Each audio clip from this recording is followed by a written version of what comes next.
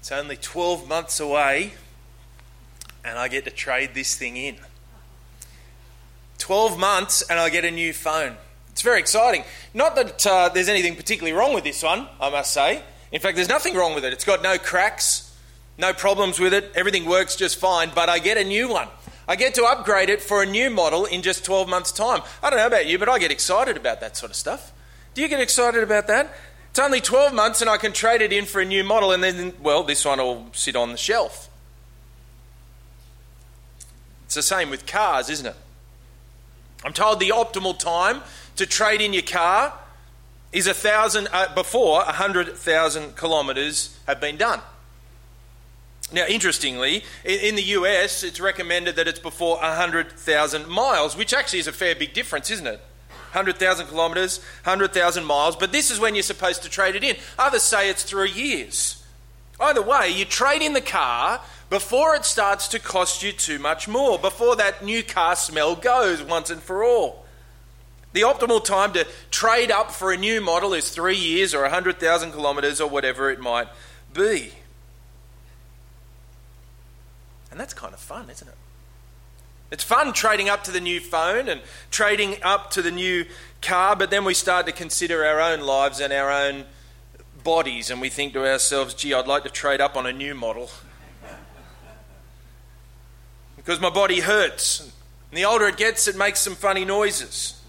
And things don't work like they should. And if it does work as it should, then as we know over previous years, that we fear very much that it won't. Maybe we'll find ourselves with an injury or a virus or some other flesh-eating disease of some sort. We'd love to be able to trade up to a new model, wouldn't we? Well, today we jump into 2 Corinthians chapter 5. A part of last week, as I said, the golden section of 2 Corinthians chapters 4 and 5. And in this passage, we're reminded that there is a day when we will trade up to a new model as far as our bodies are concerned. It's because of what Jesus has done for us. Jesus has made a trade with us already. A trade on the cross, bringing to us a new creation. And leaving us now with a reason to live for him in this present body. We're not going to be able to do this passage justice this morning, or we could. I'll just keep talking, but I won't subject you to that. But it's a fantastic passage of Scripture. I want to encourage you to have a look at this passage in more depth as you head home and ask some questions about it a little later at slido.com with that hashtag HBSP. I'm enthusiastic to get into this passage this morning. Let me pray and have a look at 2 Corinthians 5 together. Heavenly Father, we thank you for your word this morning. Please be with us in whatever our week has been and whatever this day continues to be. We ask that you'd help us to focus in on you because you are speaking to us in your word. We pray that I might speak it clearly, that we all might see your work in our lives and go from here changed people, and we ask it in Jesus' name. Amen. Is there anyone a keen camper out there? Anyone enjoy camping? So Ryan, okay, there's a few keen campers. Some people are dead keen on camping, aren't they? We head down to Lake Tabourie. We don't go camping, we're in a caravan, but we go down there most end of Christmas into the New Year time. And as you get down there, they're the serious campers that time of the year. They go every single year, and their setup is like the Taj Mahal. It's unbelievable what they've got down there. And what you realise is that in the months in the lead up to this camping expedition that they go on, particularly the men treat the camping stores like the old toy shop when you're a child. They go in there and they look for whatever the new thing is. Maybe the new thing is the fandangled tarp that goes over the top of everything. Or a new solar system that'll power what they're doing inside their tent. Or whatever it might be, there's always a new toy or something extra to add to the mix when it comes to your camping expedition. But here's what I do know. As we go down to the caravan each and every year, there's at least one very heavy storm. And at that point, some Taj Mahals stay up and some go down. Even if you love camping, the weather becomes a problem eventually, doesn't it? And it reminds us that the tent life, the camping life, is actually temporary. When the weather comes down at Lake Tabourie and everybody is camping and the weather's really bad, what happens? Everyone packs up their gear and they head home to a secure place, a dry place, a place where they've got a nice bed that doesn't have drips on it, and so the list goes on. We might enjoy camping, but at the end of the day, living in a tent is temporary and living in a home is permanent. Now, there might be exceptions to that rule. There's always someone who says, oh, well, no, I'll live in a tent forever. But it's still true that a tent is temporary and a home is permanent. One is easily broken and the other not so much. And this is the analogy that Paul takes into the first 5 verses of 2 Corinthians chapter 5. Paul uses this analogy of a tent and a permanent dwelling to speak of our guaranteed heavenly future. Look at verse 1. For we know that if the tent, which is our earthly home, is destroyed, we have a building from God, a house not made with hands, eternal in the heavens. Now, sometimes we get stuck, don't we, with the chapter markers and the headings that have been put in our Bible by others in years gone by. They weren't in the original, of course. Because in the end of chapter 4, we've just been told, as Lee has also prayed for us, that Paul spoke about our outer nature wasting away, but our inner nature being renewed day by day, and a slight and momentary affliction preparing for us an eternal weight of glory beyond all comparison. And now he takes it a step further and says, our earthly body is like a tent, and it will be destroyed. But our home, our permanence, is the resurrection body that is awaiting all who belong to the Lord Jesus Christ. You might remember the teaching of Paul earlier in the book of 1 Corinthians about this. In 1 Corinthians chapter 15, he gives over a whole chapter to speak about the nature of the resurrection body and what that would be like. And here he revisits it with the Corinthians again. He says living in this body, in this world, is like living in a tent. It's hard and it will be destroyed. And if it's not feeling hard at the moment, it will do somewhere down the track. And this is why Paul uses words like in verse 2, he says, in this tent we groan. And in verse 4, while we are in this tent we sigh. I know for many of you, as I've walked with you over the last years, to know you're groaning and sighing about the nature of your physical health. Your bodies. It's a frustration. Bodies are hard to work with over time. They decay and they will be destroyed. We will all end up frail.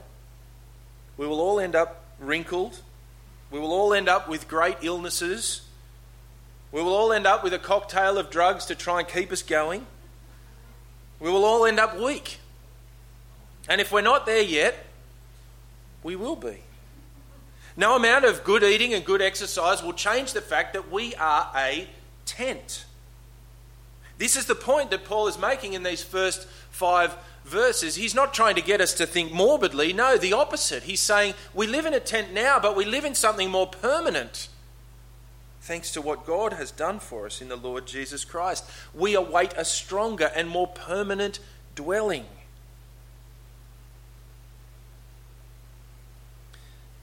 See, imagine for a minute that you went on holidays and just forgot that you had a home to live in. That you went and lived in a tent for a couple of weeks and then just forgot that there was a better place to live in at home.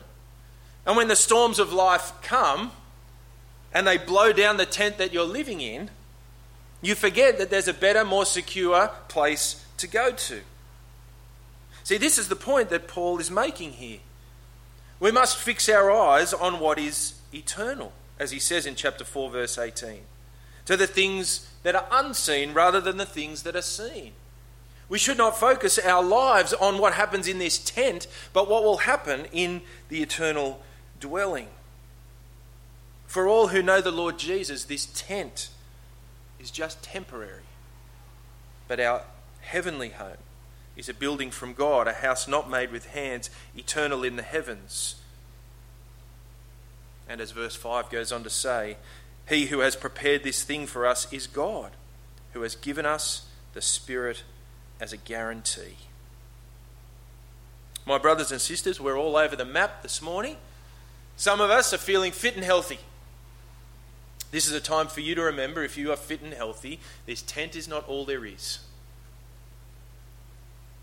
And if you're struggling with your tent, know this: trusting in the Lord Jesus will provide for you an eternal dwelling in the future in your body, in the resurrection body, and God has guaranteed this for you by his Spirit.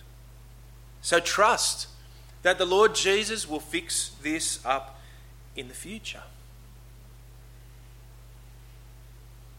Well, what do we do in the meantime? The rest of the passage goes on to say what we do in the meantime. While we are camping out in this tent for however many years the Lord gives us, Paul goes on to say in verses 6 to 10, we make it our aim to please God. We make it our aim to please God. Look at verse 6. So we are always of good courage. We know that while we are home in the body, we are away from the Lord, for we walk by faith, not by sight. Yes, we are of good courage, and we would rather be away from the body and at home with the Lord. On two occasions, you see, in verse 6 and verse 8, Paul says we are of good courage. And we make it our aim in this body to please the Lord, he goes on to say in verse 9. But verses 6 to 8 are a challenge to us, aren't they? For Paul, what he's saying is, any Christian in their right mind wants out of this tent and into the permanent dwelling. Now, I say anyone in their right mind because this is not necessarily how we think, is it, in 2022? We are so much a material people. We enjoy our stuff and our experiences, and we enjoy what our body does. And even if it doesn't work, we want to maintain it to such a degree that we can keep it going and squeeze as much out of that sponge of the body that we possibly can. Well, these are the material priorities. And then comes death, of course, the thief of the material. And we realise there was more to it than the tent. See, it's easy for us to get sucked into thinking that the tent is all there is, or the tent is the main game. But Paul says anyone who is a Christian in their right mind wants out of the tent, because when they're out of the tent, they're with the Lord. They long for the permanent. I don't know if you saw recently, there was an Australian golfer, Cameron Smith, who won a golf tournament, a big golf tournament over in the United States. Now, the golf's neither here nor there, but the big thing for him is he's been travelling in America, particularly playing golf, for the last 2 years and hasn't been able to get back to Australia. And for this particular tournament, his mum and his girlfriend and his sister were able to come over from Australia finally and be with him at this particular tournament that he won. And when he won the tournament, he was so broken up, he started to cry. But he wasn't broken up about having won the tournament. He'd won many tournaments before. As he said in his interview, the thing that mattered the most was these people from home, who I haven't seen in 2 years, were here with me. He was longing to be at home. It seemed glamorous to be away and playing the golf circuit for millions of dollars for 2 years in a row with no fixed address. But for him, the fixed address was at home in Australia with his mum and his girlfriend and his sister and the rest of the family. See, this is the difference, isn't it, between being home and being away. And Paul says, when we are at home in this body, we are away from the Lord. And so all Christians should, in their right mind, desire to be with God. This is the difference between being at home and being away. And we all know this to be true, don't we? We all know why rush hour on a Friday afternoon is worse than every other day of the week. We long to be home. We all know why those greetings at the airport are so filled with emotion. We long to be home. Though we like being away, there is still no place like home, as they say.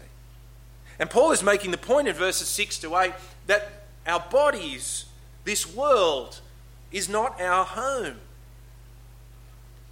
Now, this doesn't lead Paul to some morbid fascination with death. That's not the point that he's making here. He's not saying, well, as a result of being away from the Lord, we should want to get ourselves there as quickly as we can. No. There's not some morbid fascination with death. On the contrary, in the meantime, he says in verse 9, so whether we are at home or away, we make it our aim to please him. A certain future should give to us a confident present. A confident present where we seek to please God. As we live in this tent, all that we should aim to do ought to be to please God. And the motivation for this, of course, is in verse 10. For we must all appear before the judgment seat of Christ, so that each one may receive what is due for what he has done in the body, whether good or evil. The motivation to please God is this. All of our work that we have done in this tent will eventually be evaluated and judged by God. Now, we need to be clear. Paul is not saying that you will be judged by God in the things that you do in this tent, in this world, and find that somehow you've lost your salvation down the track. No, we are saved by faith in the Lord Jesus Christ. And yet, all that we will do in this tent will still be evaluated and judged by God. Now, this is not a scary thing for the Apostle Paul. After all, on two occasions earlier in verse 6 and verse 8, he says we are of good courage.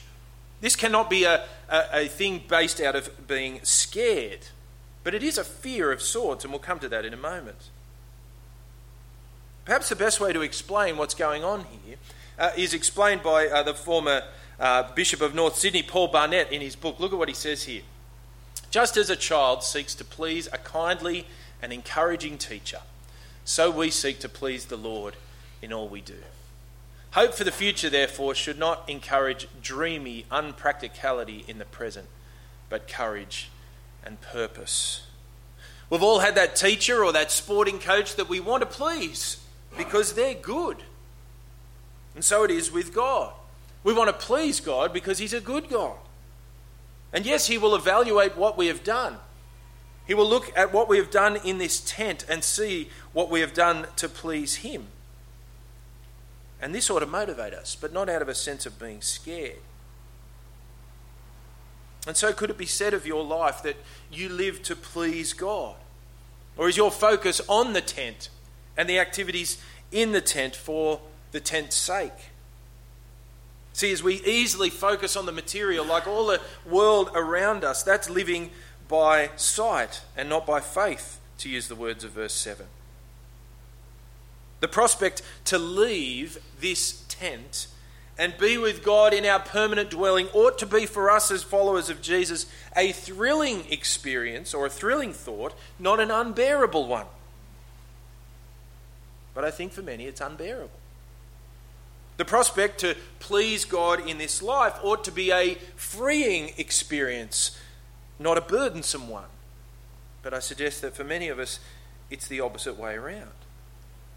The key in this passage to pleasing God is to recognise that we are in the tent and that God is watching, and that we play to the proverbial audience of one as we aim to please him. When we calibrate and recalibrate our lives, we will find the prospect of leaving to be with the Lord as thrilling and not unbearable, and to please him in the tent as being not burdensome but freeing and joyful. Well, Paul goes on to say what pleasing God might look like. And he speaks about this in verses 11 to 13.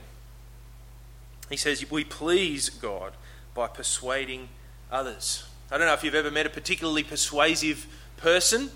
For me, there's one particular person that is incredibly persuasive. I have a friend who I would describe him as flint-headed. He knows exactly where he's going, he knows exactly what he's doing, and there's pretty much no convincing him about anything. But when he comes in contact with another friend of mine, he just turns to water. This person is so persuasive that they can turn this flint-headed man into a ball of putty that does whatever he wants. This is the art of persuasion. Persuasion is the goal, of course, of convincing someone through words, convincing them to change their mind and change their behaviour. In fact, every act of preaching, what I'm trying to do now, is an act of persuasion, and we all do it. You should really go up and try the new Japanese restaurant in town. I've been there and it's awesome. I haven't, but that's an act of persuasion, isn't it? And in verses 11 to 12, Paul says we please God by persuading others. Look at verse 11. Therefore, knowing the fear of the Lord, we persuade others. But what we are is known to God, and I hope it is known also to your conscience. We're not commending ourselves to you again, but giving you cause to boast about us, so that you may be able to answer those who boast about outward appearance and not about what is in the heart. Paul says, I'm not trying to please you. I'm trying to please God. And I try to please God by persuading you and persuading others. And I hope one day, Corinthians, Paul says, that one day you'll see this. And you'll see that I was trying to please God and not trying to please you. And one day you'll boast that you had a teacher that wanted to please God more than please the people. Indeed, in verse 13, Paul goes on to say, if you Corinthians think that I'm a little bit mad, that's fine. In the end, I'm trying to please God, and if that looks mad, that's no problem with me. How do you go with this great task of pleasing God and not necessarily pleasing people? Pleasing God first and pleasing people second. I don't know how you go with this, but I think it's hard work. As a particular book says, it's easy to see people as big and God as small. It's easy for us to do this. We end up not saying the hard word to a Christian brother or sister because we're worried about how they might react. We end up not sharing the gospel with a friend because we think they might reject us. We get worried about making that good ethical decision at work because we're worried about our job.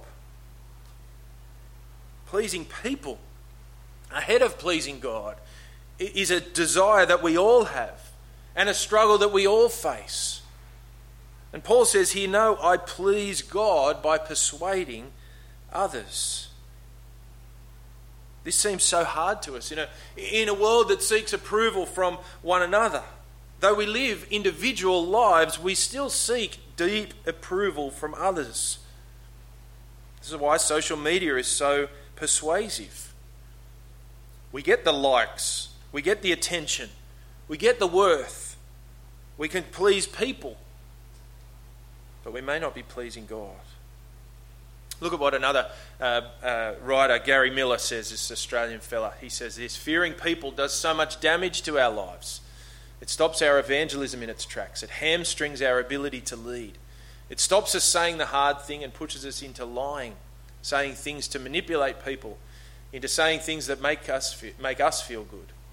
But thank God that in Christ we have no need to act like that, because Christ has died and risen and we are united to him, and so we fear God alone. The ministry of the gospel frees us up from pleasing people to pleasing God. And the Apostle Paul says, knowing the fear of the Lord, we persuade others. This is what it means to please God. But what do we persuade people of? Well, this is where we get to the final point this morning, and it's the heart of Christian ministry. This is really quite a dense section of Scripture from verses 14 through to 21. And as I mentioned, this is part especially that we can't go into huge detail on. It is so rich. But let me quickly look at it for us under three headings. Who is the ministry for? What are the results of the ministry? And where is the ministry from? First of all, who is the ministry for? Verse 14.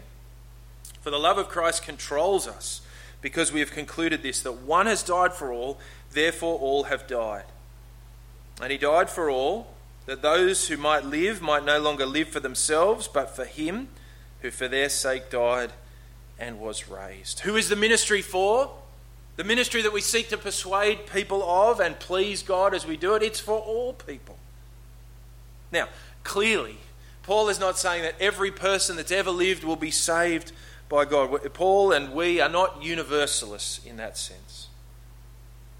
But Paul is saying this: the death of Jesus is sufficient to save all of the people of the world. It is powerful enough to save all of the people of the world. As John says in that famous verse, God so loved the world that he gave his only Son.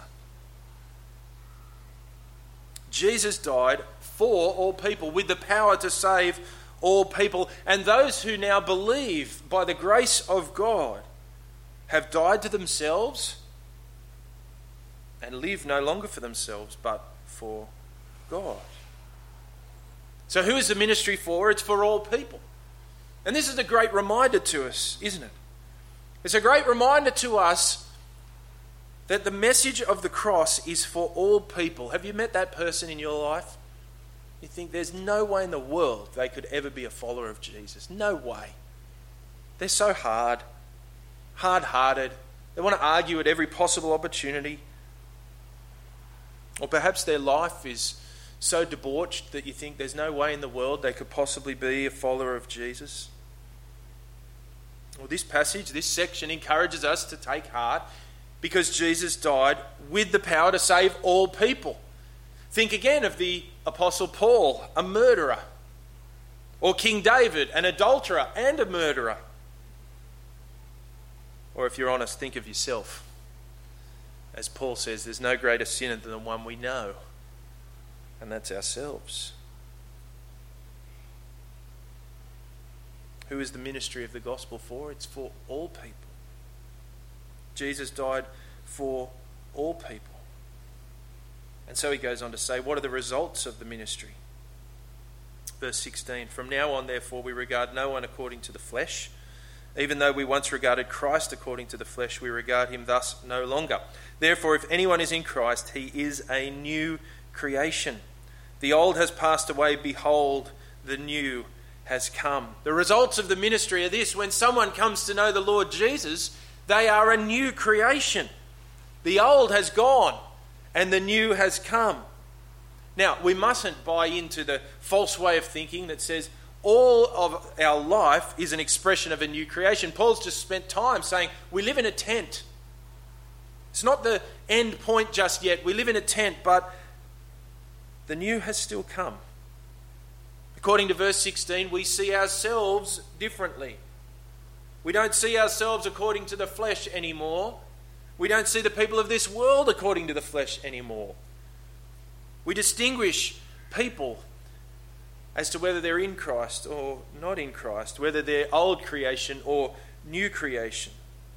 And the good news for us as weak tent dwellers is that the gospel of Christ, even today, declares to each one of us in Christ, new creation, new creation, new creation. That's who you are.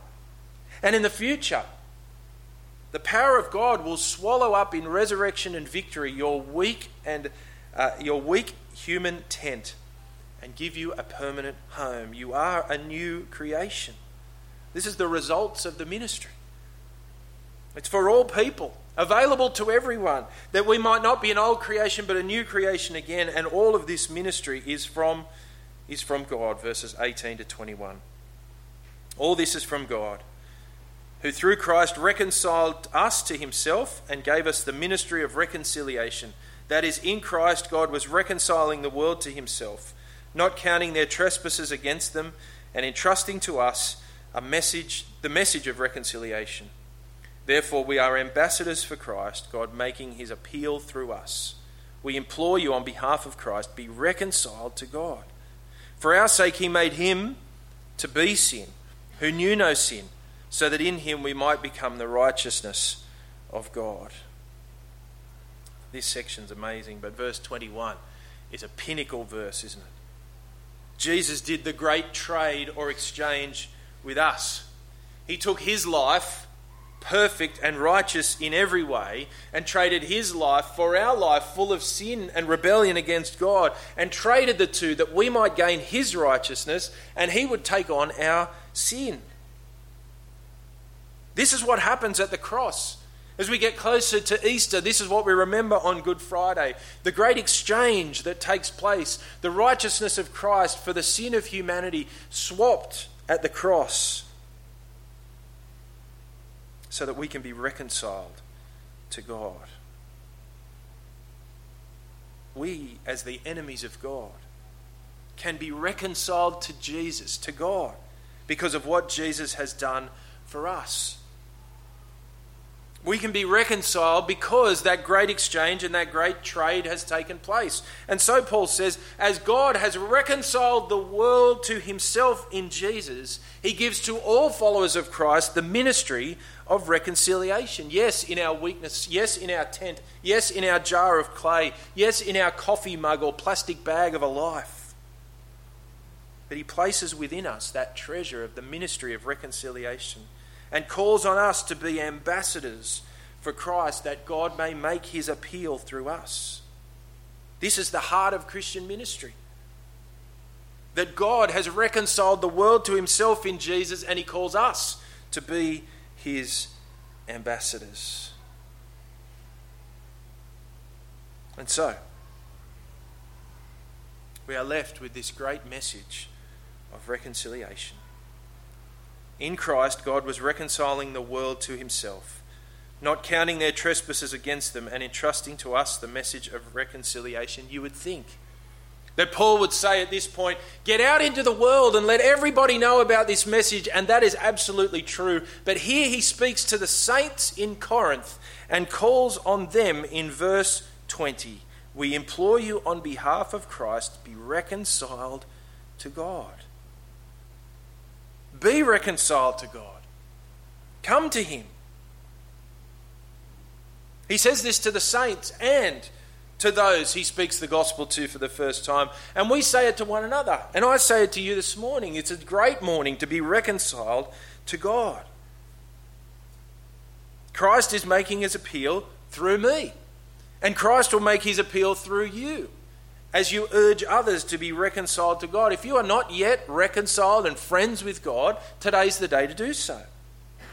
And if you are, today's the day to be reminded that you have been reconciled to God through Christ, and he has made you ambassadors. And so if you are, remember this. In your tent, your goal is to please God by persuading others, by speaking those words of the treasure that God has put deep down inside the clay jar we call our lives. But it won't be this way forever. For all of us that know the Lord Jesus, we are waiting for the upgrade. It'll happen. And when it does, it will be glorious. The things that are unseen are eternal.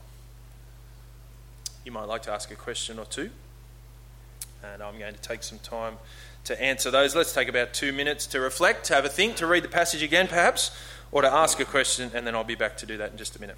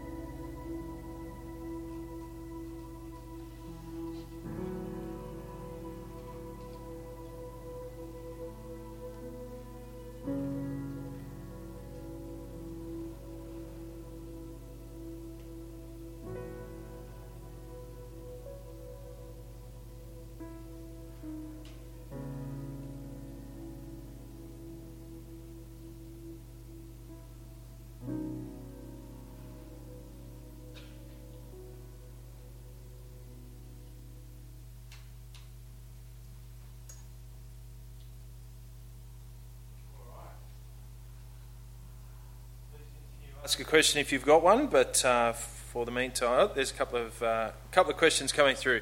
First one is from Beck. Verse 10 says, "We may receive what is due." Sounds like we receive punishment in heaven. Does this mean there will be levels of heaven according to what we've done? No, I don't think there certainly won't be punishment in heaven. That's for sure. There is a judgment for what we've done, though. So it's like saying someone does. My kids, they all do different jobs at home. Say, for example, which doesn't happen, does it, Leighton? No, it does. He does it all right. It's all right. I'll get it later on. Anyway, but imagine they did, and then they. They're imagining three doing it at the same time. Okay, all right. It's an analogy.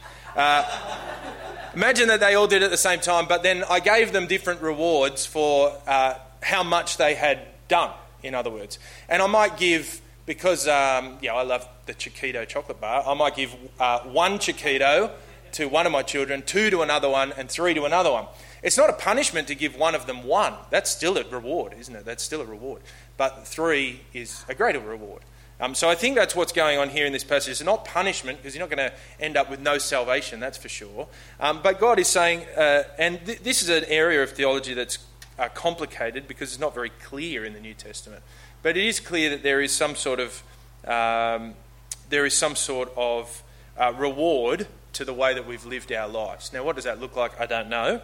And does that change the nature of your salvation? Most certainly and most definitely not. We have to say that very, very clearly, because the guy on the cross who had absolutely zero opportunity to do anything is in heaven perfectly happy next to Jesus. Now, how does that all work? I don't actually know the answer to those questions. I just know what happens to be here in this passage is that we will be evaluated or judged on what it is that we've done in serving and pleasing God. So definitely no punishment. Levels in heaven, don't know. No idea about that. Reward, I don't know what the reward looks like either. So it's just also unclear. But that verse 10 is quite clear that we will be receiving what is due, a bit like the Chiquitos in my family. Second one, what is the place of prayer in persuasion? Well, very big, I take it. Paul was very keen on prayer, but prayer is not instead of persuasion. That's an important point to make. It's not as if that we just pray and there's no persuasion, because God has given us the ministry of reconciliation. He's the reconciler. He gives us the ministry of reconciliation as ambassadors for Christ. And so that's part of who we are. We're the speaking people who have the treasure within us, and that's hard. That's not always easy, and that's why the church family is so important. A good example of this is the holiday club coming up. Not every one of us is going to be able to speak the words to the kids that come or the parents that come. That's true. But we can all play our part in the speaking task of persuasion as we all contribute in various ways as a church family to make that thing happen. That's where the church family comes in and really important.